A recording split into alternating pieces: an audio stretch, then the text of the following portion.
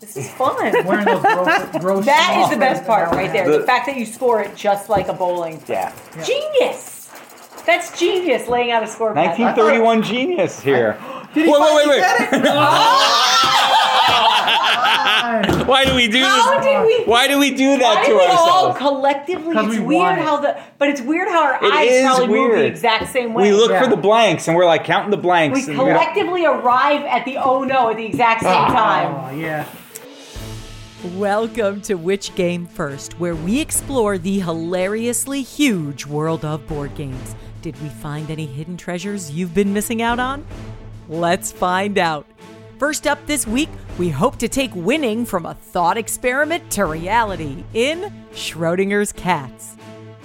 Next up, we get to the textile markets early to become the finest tailor of the season in Rococo. And lastly, we trade a big heavy ball for some nice light dice in Boulette. I'm your host, Celeste Angelis, here with my decades-long gaming buddies, Evan Bernstein, Hello, everyone. Ed Povolitis, Hey guys! Mike Grenier, All systems go. and back with us, we are so excited to have Grant Lyon from Comedy Central, our favorite comedian.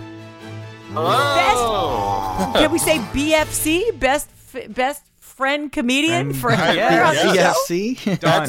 All I've ever dreamed of being. So yes, BFC. please. We're so excited to have you back, Grant. Thank you. And people said, "What do you want to be when you grow up?" I said, "Best friend comedian." That's all. That's all I want to be. And they didn't know what you were talking about And I until was now. like, "It's something I'm making up, and I'm gonna achieve it." You showed them. Thanks for having me back. Our first game up this week is Schrodinger's Cats, designed by Heather O'Neill, Christopher O'Neill, and Heather Wilson. Published by Ninth Level Games. Ooh, that's a fun level, actually, Ninth Level. In 2015, number of players, 2 to 6, ages 8 and up. Playtime, 10 to 30 minutes. Okay, Mikey, tell us, what's in the box? Is it dead or alive? The cover of the box is a box, and another box, and many more boxes filled with living cats. Or are they dead cats? I guess we'll never know until we open them. When we do open the box, instead of a cat, we find 52 box cards, 10 cat physicists, a lab clipboard tracker, a wooden box, and some stickers. And that's what's in the box. Woo! All right. Before we find out if this game is DOA or alive. Or A-OK. All right. Okay. Thank you, Mike. Evan, present us with the theory of quantum superposition. I mean, the rules. Oh, thank goodness. I was like, "Good luck with that." Oh boy. We only And have an Grant, hour. Take All it right.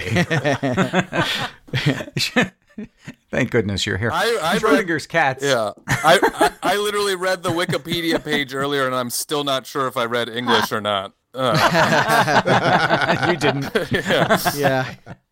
All right. Schrodinger's Cats. It's a card game of strategic uncertainty. Your bluffing and deduction skills will need to be at the ready. Players are dealt a hand of cards. There are 4 different cards: live cats, dead cats, empty boxes, and Heisenberg's uncertainty principles. Those are wild cards, basically. Players are also assigned 1 cat physicist, such as Albert Feinstein, Sally Pride, or Neil deGrasse Tabby.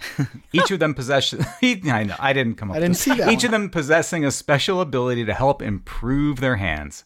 These cards can only be played once per game. In turn order, players will bid a quantity and type of card. For example, 2 alive cats.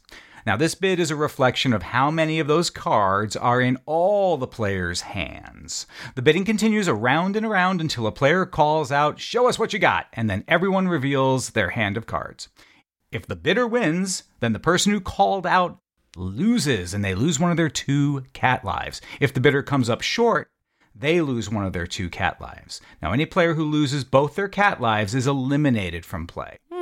Last cat standing wins the game, and all uncertainty collapses into the particle and the wave that is Schrodinger's cat. Nice. Well, we got to play this game on Board Game Arena. And is it new to BGA? I feel like it's new. Ed? Relatively new, yeah.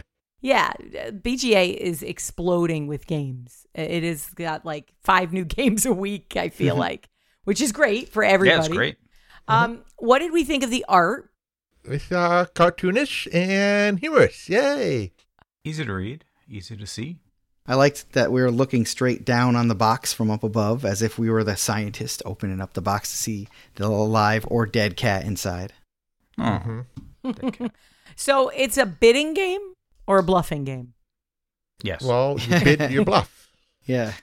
Yeah, that's a yes. You bid and you bluff. And Ed says it's similar to Liar's Dice, and I hate to say this, but I have never played Liar's Dice. Oh, I mean, I wouldn't even say that it's similar to Liar's Dice. I would say that it is exactly Liar's Dice, but with cards. Well, it's not exactly Liar's Dice. In Liar's Dice, well, you have dice, and here you got boxes of cats. It's Liar's Dice, but without the dice. The difference that I noticed, though, is there's a unique mechanic in this where you can reveal some of the information in your hand. So unlike Liar's Dice, you say, oh, I have 5 4s in Liar's Dice, and then you could actually pull out a couple of the 4s that you have under your cup and redraw new dice to go into the cup. That would be the equivalent. So in this game, you can say, I have 4 dead, or there's 7 dead cats, and to prove it, I'm going to show 3 of them and then redraw 3 ones. So you could actually draw into more of them to add more to the board. You're right. That is a difference. I'm glad there was one. Well, here's another difference are the scientist cats, the cat physicist cards.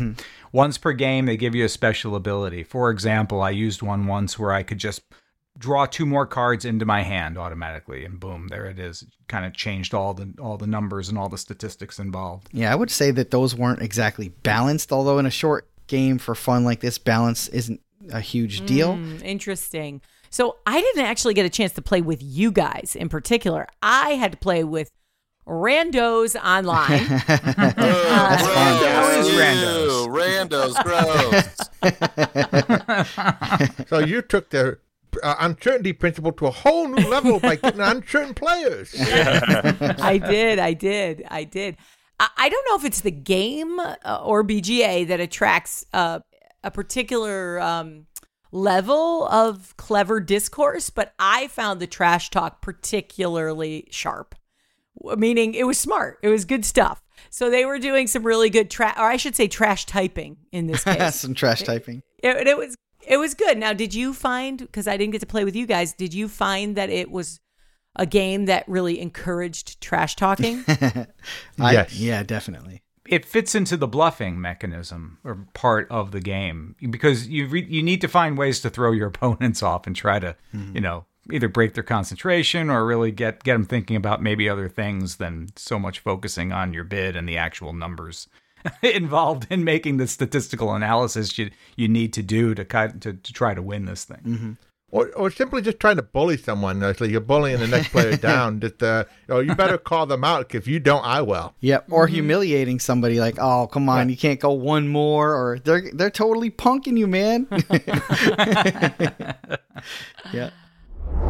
Evan jumped on the bandwagon, but he didn't really put anything up to show us. No, I didn't. He did not, Ashley. Mm-hmm. And he's been bidding on live cats, so he has a handful of live cats. That's right. So That's he's right, doomed. Ed. Call me. Go ahead. I'll tell you what, Ed. Call me out. Come on. Don't let him scare you, Ed. This is your moment to shine. Call me out. I dare you. How's that? Ooh, Dare. He dared me. He dared me to call me out. Oh, wow. Okay. All right. You going to do it? Yes. Yeah, let's do that. Let's see it. Let's see your no dead cats. Yes! Got it! Woo! Oh, wow. 12 dead cats. Just made it. Just made it. Wow. I was hoping that people had, I'm like, if they each have one wild card, that'll be perfect. I just got the wild card. I just got it. Yeah, I had the wild card. Yep. So what did you think of the whole calling out mechanism here? I think it was an essential part of the game. It wouldn't really function without that. So here's the thing, like sometimes I found myself totally cornered. Like I don't want to call out, but I have to call out because I can't bid. When somebody gets the exact number and there's no further to go and you know it in your heart that that's the right number, you're done. You're backed into a corner. But there are opportunities to play with it a little bit, though. Like, okay, you're backed in the corner, but you think if you were to call them out, they probably have it. So what you do, maybe bid up one more, show something that, hey, I got something that's strong that, and now you're discarding and drawing two cards, maybe changing the odds. Maybe I just drew one more, and there is indeed one more than there was. I mean, that's awesome, right? That's what makes this game different. Yeah, right. Yeah, it is gambling. Well, and I will say in a game like this, it really does depend on who you're sitting next to. You know, True. like we'll play Liar's Dice with my roommates, and one of my roommates always just jumps the bid up to that point where every time it gets to him, he's like right on the edge, and you're like, man, I don't want to sit next. I don't want to sit left of him. I do not want to sit left of him if we're playing this. Yep. You know? Yeah, that's a good point. It's an excellent point. It's like having a bridge partner who just doesn't know when to control themselves and when to stop. You know? That never happens. Yeah. Yeah. We Opening have bid, one. 5 hearts. Okay, what? We're not going to hearts. talk about it. Just go there. Look, Yeah. I'm going to shoot the moon every single chance I get, okay? Whether I'm close or not, I'm going for it, baby. At least we know that up front. That's good. That's something to work with. What the heck? Go for broke. 24 live cats. Call me a liar. So something that was kind of cool too that we actually didn't really try out, but I want to try it next time, is there is a wild card, the Heisenberg card. It counts for either dead or alive or an empty box. It counts for whatever the bid is. Right, for whatever the bid currently is. But when you reveal a card, you can reveal that Heisenberg card. Now everybody knows that there's a card that will fit into any bid that's going to happen. So That's it so kind of tricky. pops the number up. Yeah, we didn't try it, but next time I definitely want to check that out. Yeah, I didn't notice it being used in our game either.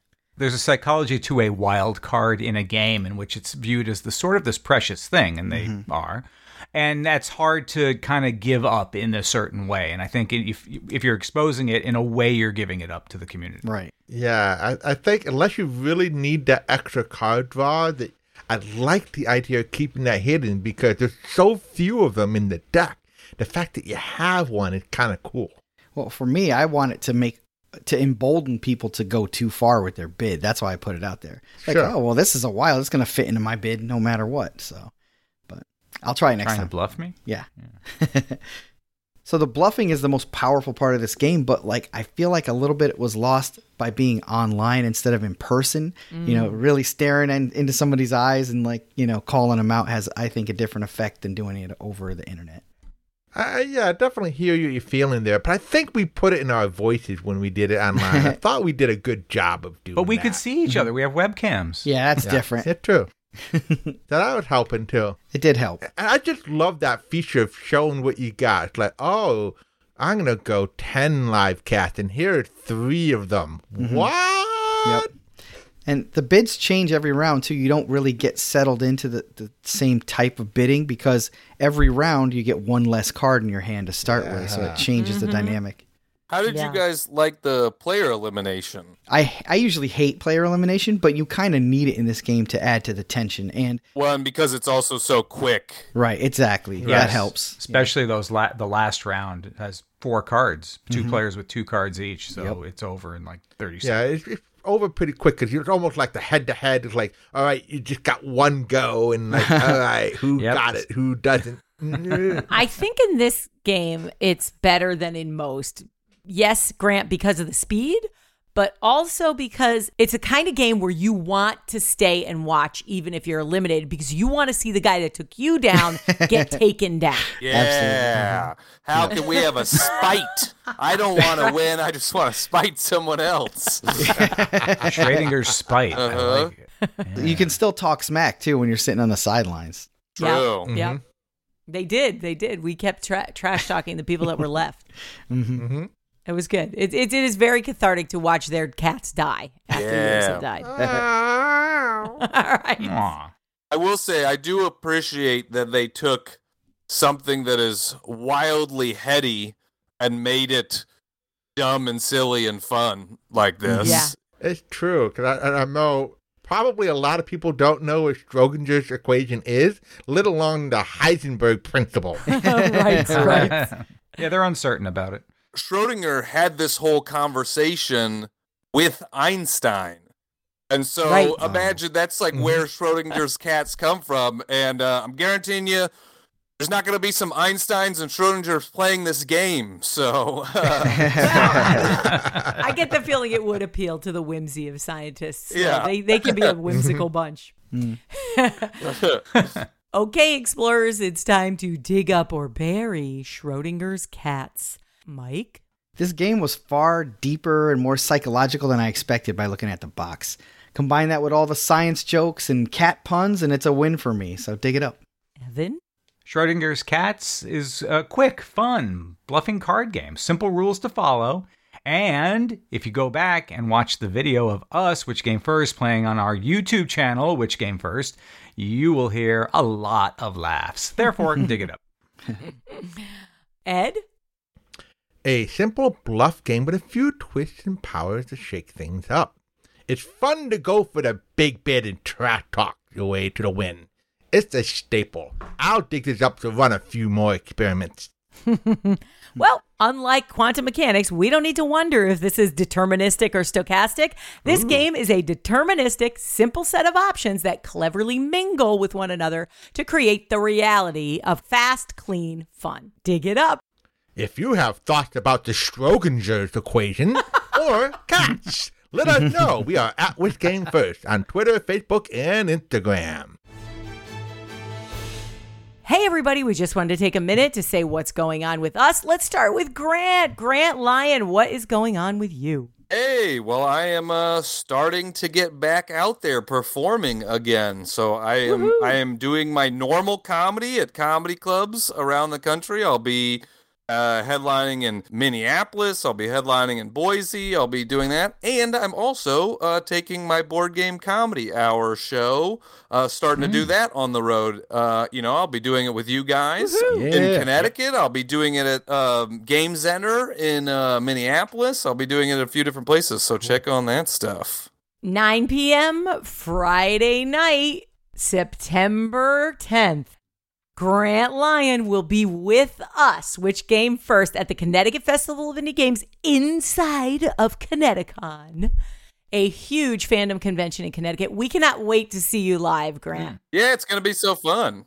Yeah, it is. We have never gotten to see you live. This Board Game Comedy Hour, I cannot wait. I cannot wait. It's definitely going to be a unique experience. I as a gamer and a longtime comedian, I'm uniquely positioned to do a show like this, and I'm really excited that I can sort of bring both of my worlds together into a fun show for gamers. I'm really hoping it can reach. I hope it has more reach just outside of gamers. I think some other people will be still interested in. Well, I'm hoping that too, right? Because we all love this hobby, and I think all of us think about ways to continue to grow the hobby. And that's one of the things I love about this hobby is that there is a certain attitude of like a rising tide raises all boats, and so there is. That's one of the things I am really thinking about this is that, man, I'd love to bring some new people into games. You hear these people that are like, oh, I don't like board games. And it's the same type of people that say, oh, I don't like comedy. It's like, no. You had a bad experience once, Right. And you think you don't like it, but that's just because you haven't been introduced to. I'm sorry you played Monopoly once when you were 12 and everybody hated each other, but that's not board games now. I call that the Brussels sprouts effect. Yeah, for sure. Yeah, man, you put some little crispy bacon, you fry those Brussels sprouts up, man, they're good. Get some They're real chorizo good. in there. I love Brussels sprouts now. Yeah. Oh, everything better with the bacon. I mean, come on. Exactly. Now, Grant, we have fans all over the country, so where can they check it out? In case they're close to anywhere where you're headlining, where can they check out the dates? My website, GrantLyon.com. There will be stuff up there. The Board Game Comedy Hour that I'm doing at this point is just small one-offs as I build the show. I'm just doing them in select cities. And then eventually, at some point, most likely in 2022, I will do a national board game comedy tour. Cool. Awesome. Snap. That is what's going on with Grant. We cannot wait to see him. We are getting ready both for Dragon Con. We will be an online presentation at the live show. Mm-hmm. So we will be there both in spirit and in video. And it's going to be live, which is great. Then The very next week, we will be in Connecticut at the Connecticut Festival of Indie Games, which we are hosting very proudly. Excited to host. We've got Grant, a great awards gala, his comedy hour, and a whole bunch of games in competition for awards at the festival. Should be a really fun time. Thursday night, Which Game First is live. We play a board game 7 p.m. Eastern Time every week. You can see us on our Facebook page. You can see us on YouTube. And I believe we're also on Twitch. Is that right, Ed? I believe so. Yeah, Yes, oh yeah, we are. we're everywhere. I think we're live. And we want you to not only watch, but come along and we interact with you. We sometimes have trivia and other games that we play with you while we're playing the game. Sometimes we have the creators of the game come on and show you personally their creation and teach us all at the same time. So it's always a lot of fun. Which Game First live Thursday night, 7 o'clock. Please tune in. And if you ever thought about designing a board game, the Board Game Design Conference, boardgamedesignconference.com, you can, for $10, get access to all of the videos that were hosted by Grant Lyon and us. They are great videos talking about a lot of aspects of board game design from industry pros at the top of the game industry. Yes. Martin Wallace was there. We had Reiner Nizia was there. Clemens Franz. All kinds of awesome people showed up to that. And it's still floating around out there just waiting for you to pick it up. Yep, you can grab your ticket today at boardgamedesignconference.com. Thanks for listening, everybody. Our next game up this week is Rococo. Designed by Matthias Kramer, Stefan Maltz, and Louis Waltz. Published by Eagle Griffin Games in 2020. Number of players 1 to 5, ages 14 and up. Playtime 60 to 120 minutes. Okay, Mike, tell us what's in this enormous and colorful box.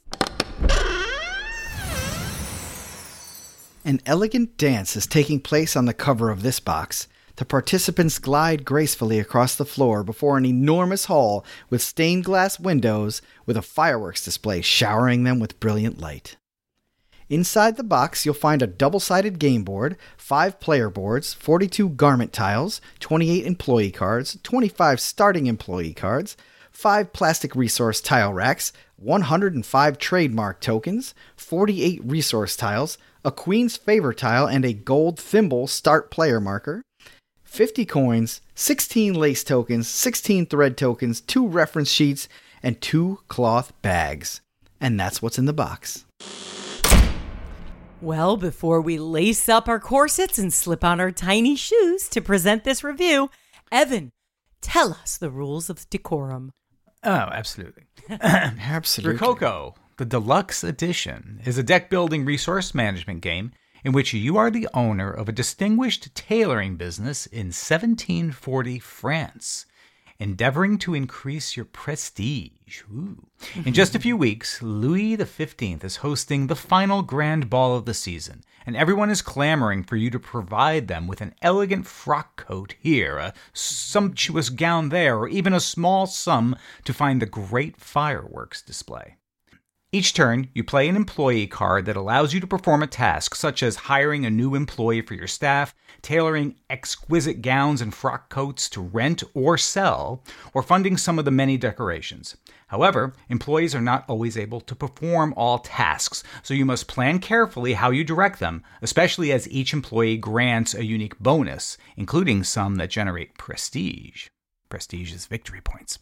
The grand ball ends after 7 rounds with a huge fireworks display and final scoring. You will gain prestige points for the sumptuous gowns and frock coats you have rented out to guests at the ball, certain employee bonuses, and the festive decorations you have funded.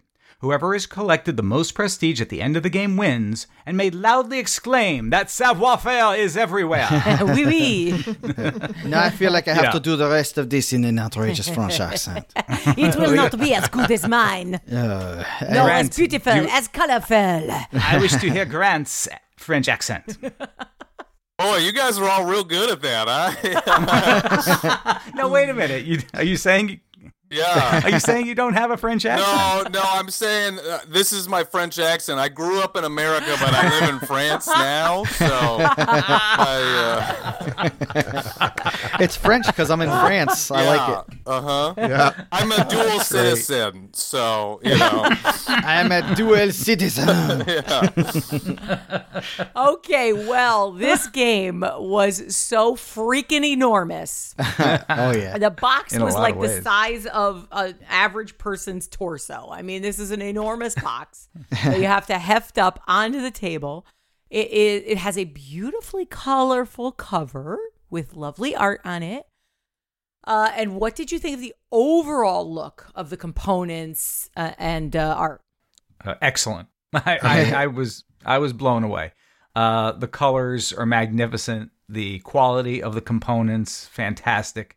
The detail was fine. There was so much to look at. I had as much fun, I think, looking at the game as I did playing it. Yeah, everything is totally deluxified in a way. I mean, the little spools of thread, the lace little tokens, the cards are gorgeous to look at. Like every single bit. I mean, I got the one that had the metal coin because metal coins. So Yeah, you know it. clink, metal clink. coins are awesome. Yeah. And they came in silver, copper, a patina, like a green patina, and gold. Even the tiny markers that distinguish which dresses you put on the board, it's just like a round wooden disc, but it had like a gold reflective paint over the top of it with your symbol on it. Yes, green printed in gold.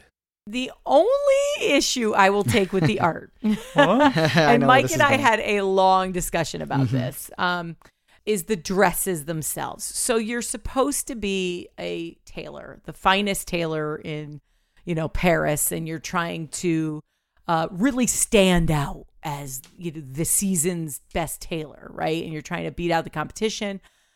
The dresses were all the same color for the same level, and they were identical looking on the tokens.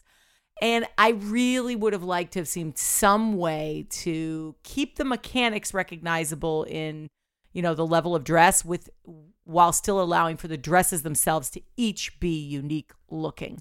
Because for me, thematically, I really wanted to be pulled in and feel like I was making a special dress. And I'm telling you, I would have picked dresses simply based on their look. Yeah, you would have took ones that had worse values just because it looked cooler and you wanted to be seen on the floor. Yep, I do that Exactly. too. I would have done that too, obviously. Like, that's something that catches me off guard in some games where they have a cooler looking thing, and I'm like, well, it is not to my advantage, but I have to be the person in charge of the cool thing. Right, thing. exactly. Exactly. So that was my only complaint was the lack of uniqueness in the actual tailored garments look on the tokens. There actually are some of the garments do have some tiny detail differences. Especially with the expansion, there's like 3 or 4 expansions that come in the deluxe pack that Really? add new stuff, and one of them are fancier dresses and stuff that have Fancier. slightly different art on each of the dresses. Whoa. There's even a festivity expansion which has dresses in different country styles, so you can get like, I want instead of the French style, I want to have the English style or Right. the Japanese style, or they have a whole bunch of different dress styles in different countries in that little set. I think it would have been a great draw to actually have each costume be different. I think that would have been a huge draw because that's the one thing that it would have required separate art for each piece. But I think that is the one thing that really people want to do at a ball, right? Yeah. They want to be unique. You'd have to pitch that idea to the creative side of the team and not the budget side of the team. Right. Right. Now, I think there's also the game mechanic wise, they wanted there to be, because there's something to do with each color, like all the blue dresses you get points for, or all green dresses you get points, so they don't want to be able to tell which ones are the blue dresses and which ones are the green. Yeah, they would have had to have swapped up a different symbology for the color because the Yeah. colors would have been all over the place. Yeah, That's absolutely true. They could have added a symbol onto the card that's separate from the actual picture just so you can match the symbols instead. Yeah. So this game is huge, and it took us a heck of a long time to play. This 60 to 120 minutes, I don't know what kind of fantasy world they were living in. Yeah, come on, people. People who know how to play the game, basically. Yeah. there's so much to look at and so many ways to score that during your turn, you're like, man, you're trying to plan ahead and you're looking at, do I buy statues? Do I plan ahead for the fireworks? Do I get myself into the kitchen? You know, like, do I buy fabric? Do I make a dress and put it on the board quickly before somebody else takes that spot? I mean, and there's more scoring things that I could keep track of. Like I looked at the end of the game, I'm like, oh, what does this thing do? And I was one thing away from it I could have easily done, but I just didn't notice it because there were so many other things to look at. Grant, what do you think of games where you have a ton of different routes to victory? Like so many that you couldn't possibly master it first go around.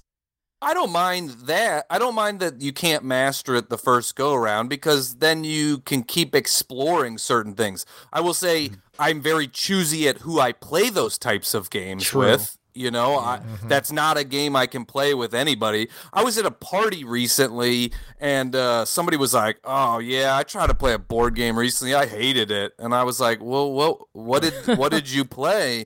And he was like, "Oh, I don't know. They made me play this game that had like different woodland factions, and all of them played really differently." Root. And I was like, Root. "Somebody made you play Root?" And he was like, "Yeah, I never played any board game before, and then they made me play Root." Oh my and I was God. like, "Why would you do that to somebody?" No, that is not a first game maneuver.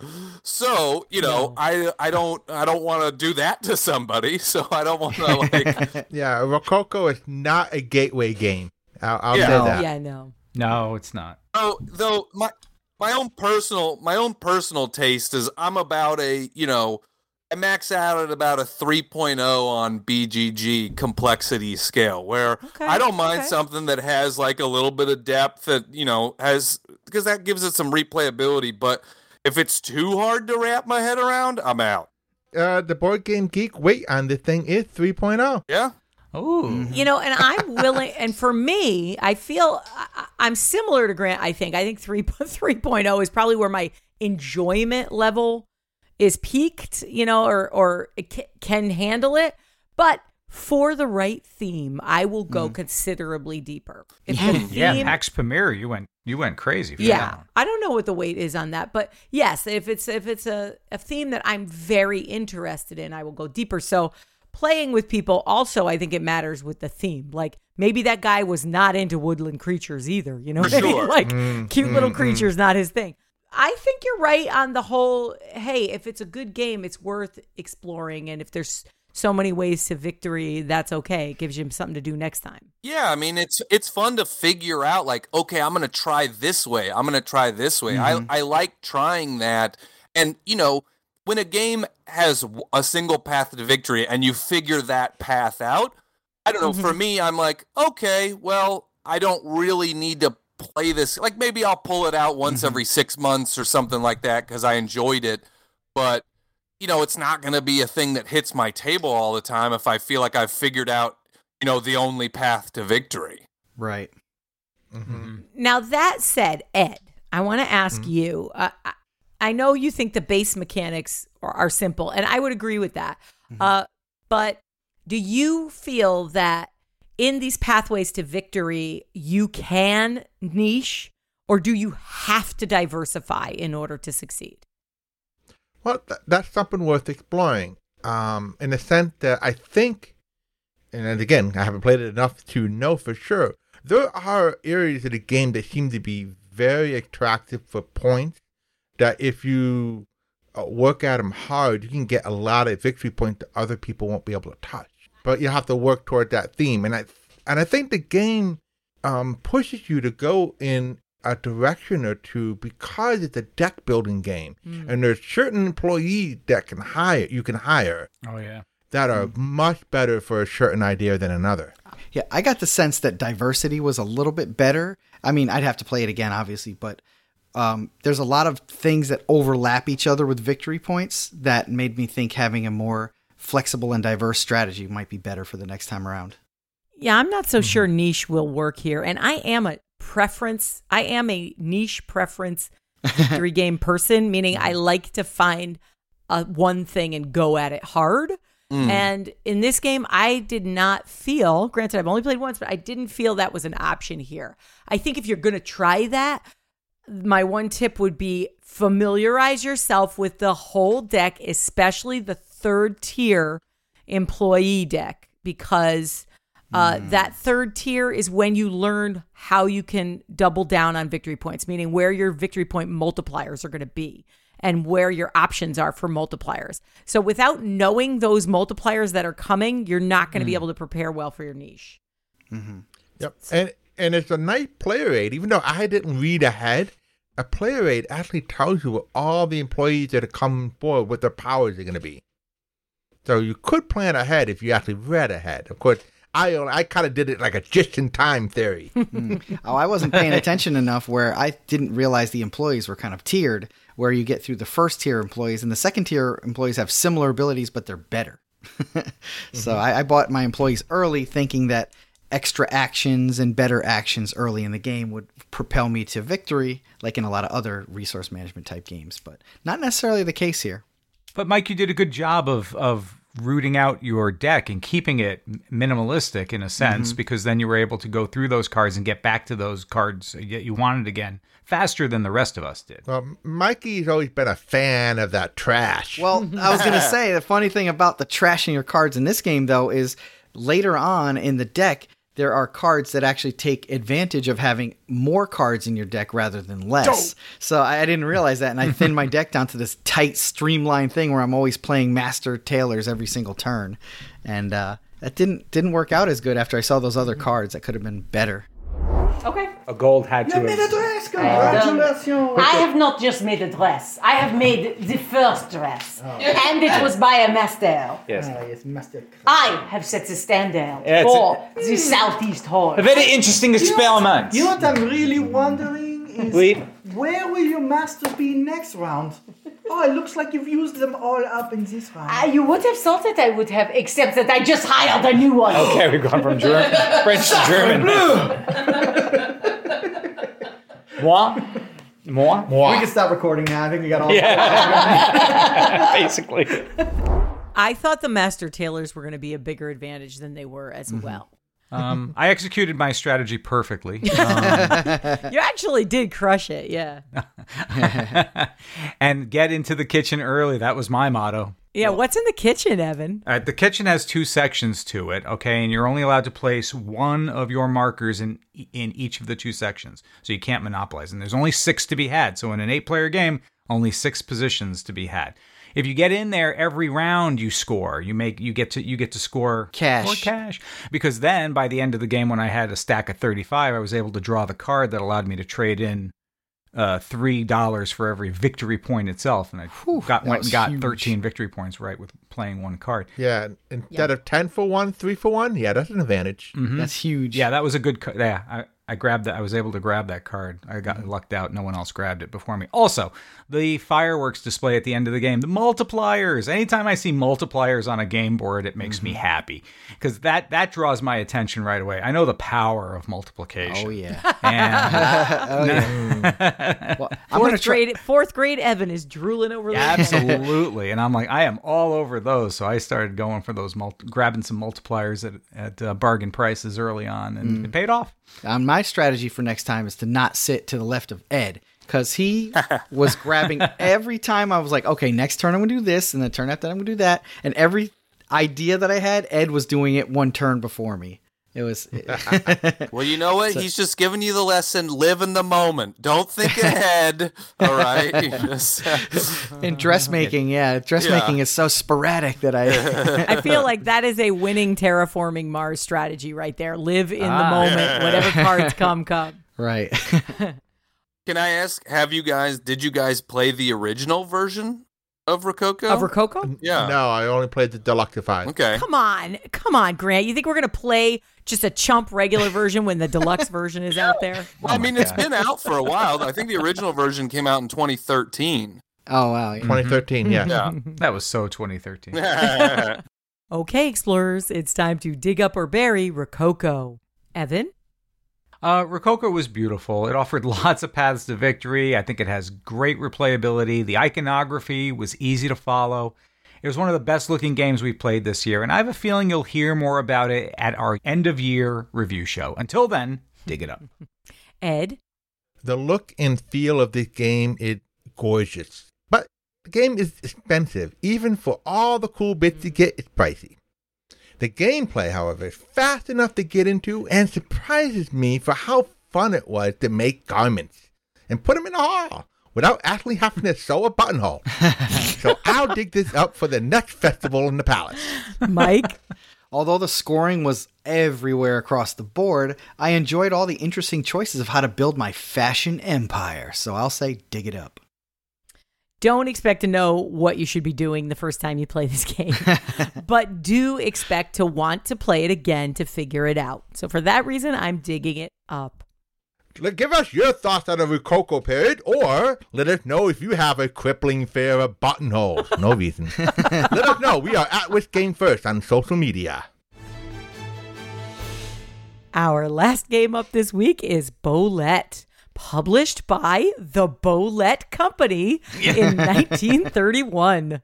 No number of players, no age, no playtime. What? Mikey, tell us, what's in this little box? The cover of the box was just the silhouette of a white bowling pin in front of a hideous orange background with the words Bolette, the miniature bowling game, angled across the front. What I expected to find in the box was a tiny ball and 10 tiny pins. But what we actually had was 10 dice, mostly blank with one pin on either one or two sides of the die, and a bowling score sheet inside of a bowling pin that cracked open like a Russian nesting doll. Yeah. And that's what's in the box. Well, before we tell you it's just sitting there, guys. If this game is a gutter ball or a strike. Low-hanging fruit, Celeste. No, sometimes you have to. It's expected. Evan, tell us how it's played. Bolette is a dice game in which you are hitting the alleys with all the skill of a professional bowler and at the same time, none of the skill of a professional bowler. There are 10 dice in all, 8 light-colored dice, each with 5 blank faces and 1 face with a bowling pin. And there are 2 dark-colored dice, each with 4 blank faces and 2 faces with bowling pins.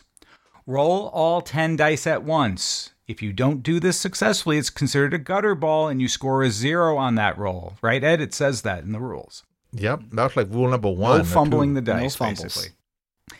Add the number of blanks rolled, and that is how many of the 10 pins you knocked down.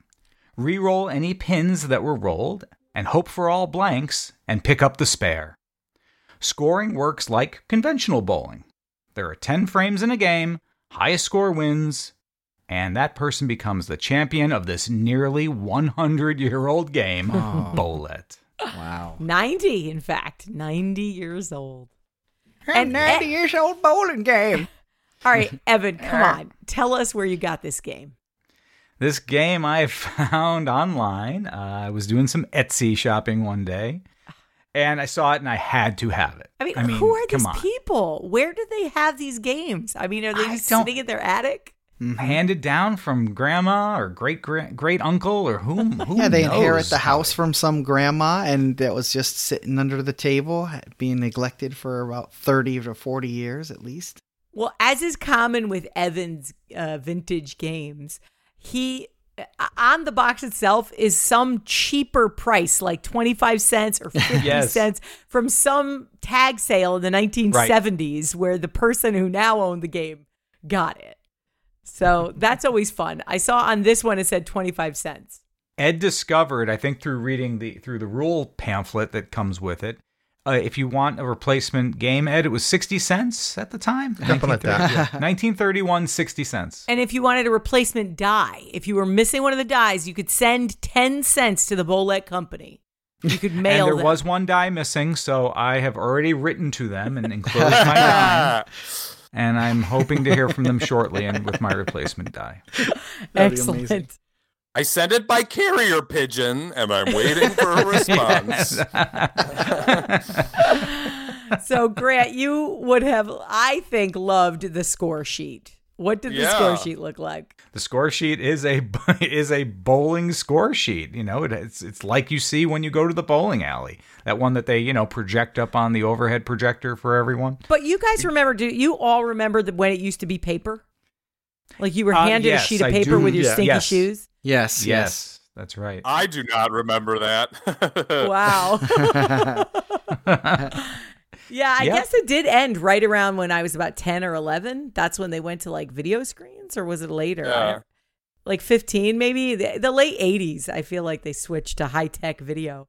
4 megabytes of like video graphics up there that they gave you. The first one in the 80s that I saw was one of those ones that's kind of like at a bus terminal where the numbers flip, X's and flip, all, like, you know what I mean? Oh, neat. Yeah, that's right. There's a It, word like, for those rolls in. things. What the heck is it? It was a mechanical board first. Yeah. That's right. Yeah, the flipboard, like the old clocks used to. Yeah. Cool But stuff. I have fond memories of the paper, and it was so fun to see that paper again because I felt really smart when I learned how to score on the paper. It's a unique thing, right? There's a little box for if you strike, and you got to color it halfway through for a spare. You were supposed to color it halfway through and write the number in the upper left, and then you were supposed to put an X for a strike and add it together.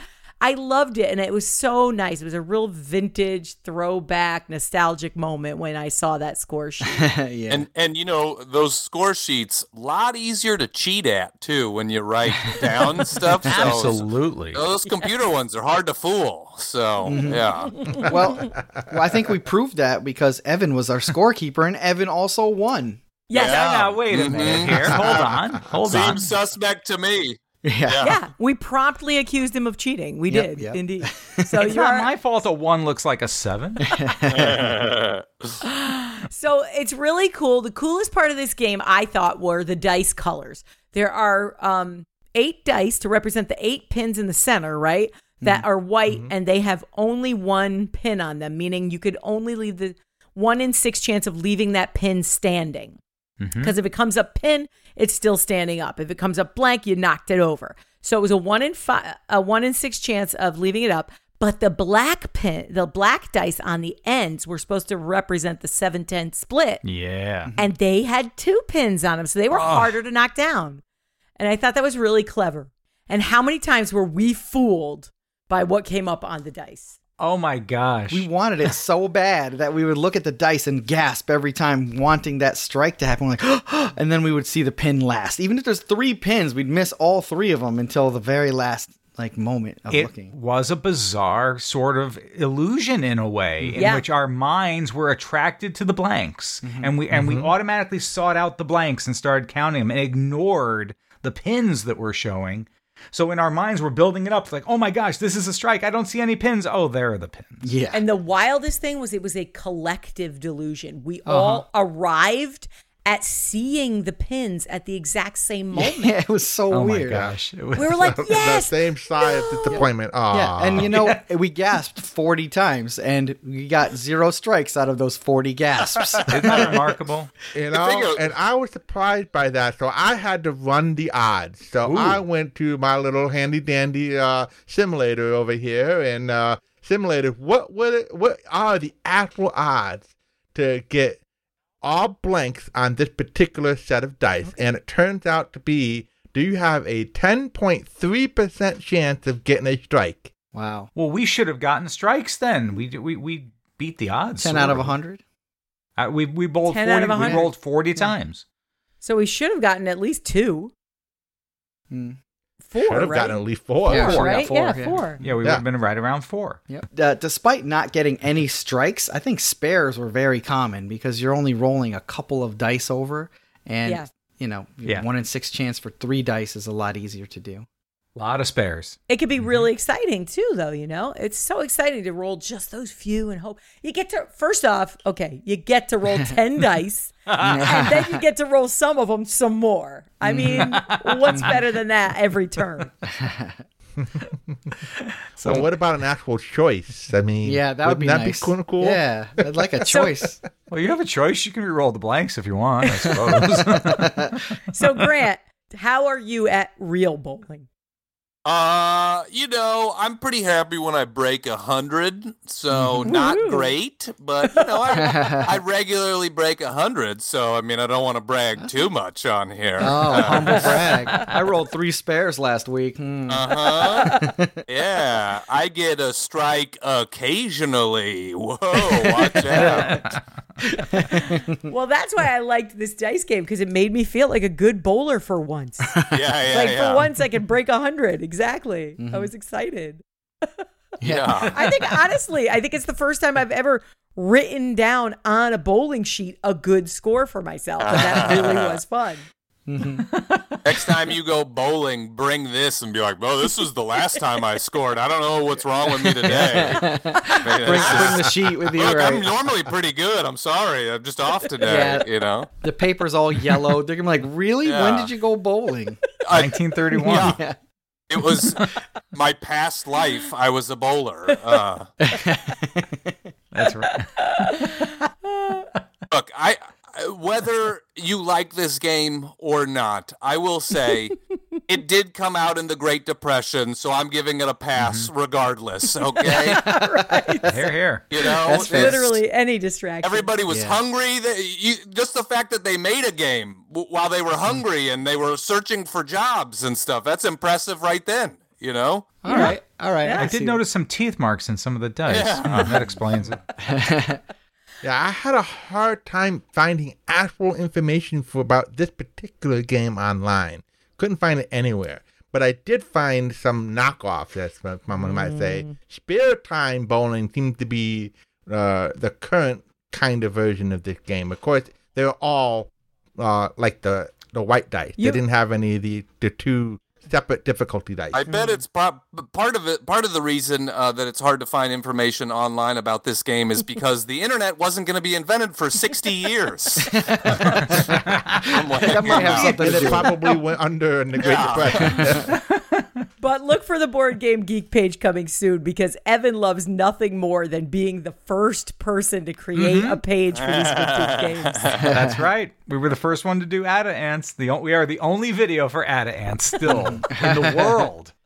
That's right. Thank you. I don't know if that's a thing to be proud of, but Evan is proud of it. I'll find more.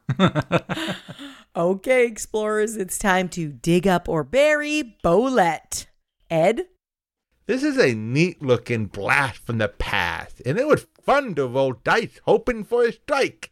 But there are no choices to be found here. Just roll and hope. I can't really recommend this as a game to spend the afternoon with. Boo. But as a gimmick, it was fun enough for a few minutes to practice scoring bowling. So, if you're into that, I'll dig it up for a little bit. Boo. Another one of Ed's highly qualified dig-ups. Evan? I did have fun for those 5 minutes. I'll give it that. Yeah, Ed is like, look, if it's just like right on the surface, I'll like brush a little dirt off of it. I mean, does that count as digging it up? That's kind of digging it up. You know, I'll nudge it with my toe. If it comes out, I'll play it. I wouldn't use a shovel, but I might use a spade. Yeah. Exactly. Oh, jeez. All right, Mike. There is absolutely no skill needed and not a single choice to ever be made in this game. Despite holding my breath in anticipation on each roll, there wasn't a reason to play this again, so I had to say bury it. Evan? Come on, Evan. Come on. I know. This is my investment. Trust me. Bowlette was surprisingly fun. Yes. Now, okay. I will say, I'll be honest. I'm not sure the novelty won't wear off after a few plays. But for a game in 1931, all right, you can see how this would occupy the children and hopeless gambling addicts in the pre-electronics world. For those reasons, I will dig it up. Nice. I don't even know what Ed and Mike are talking about. I don't even understand it. It does not compute at all. This game was so much fun. We laughed our way through the whole game. And guys, you know that every time we pull this game out ever, we will laugh our way through it.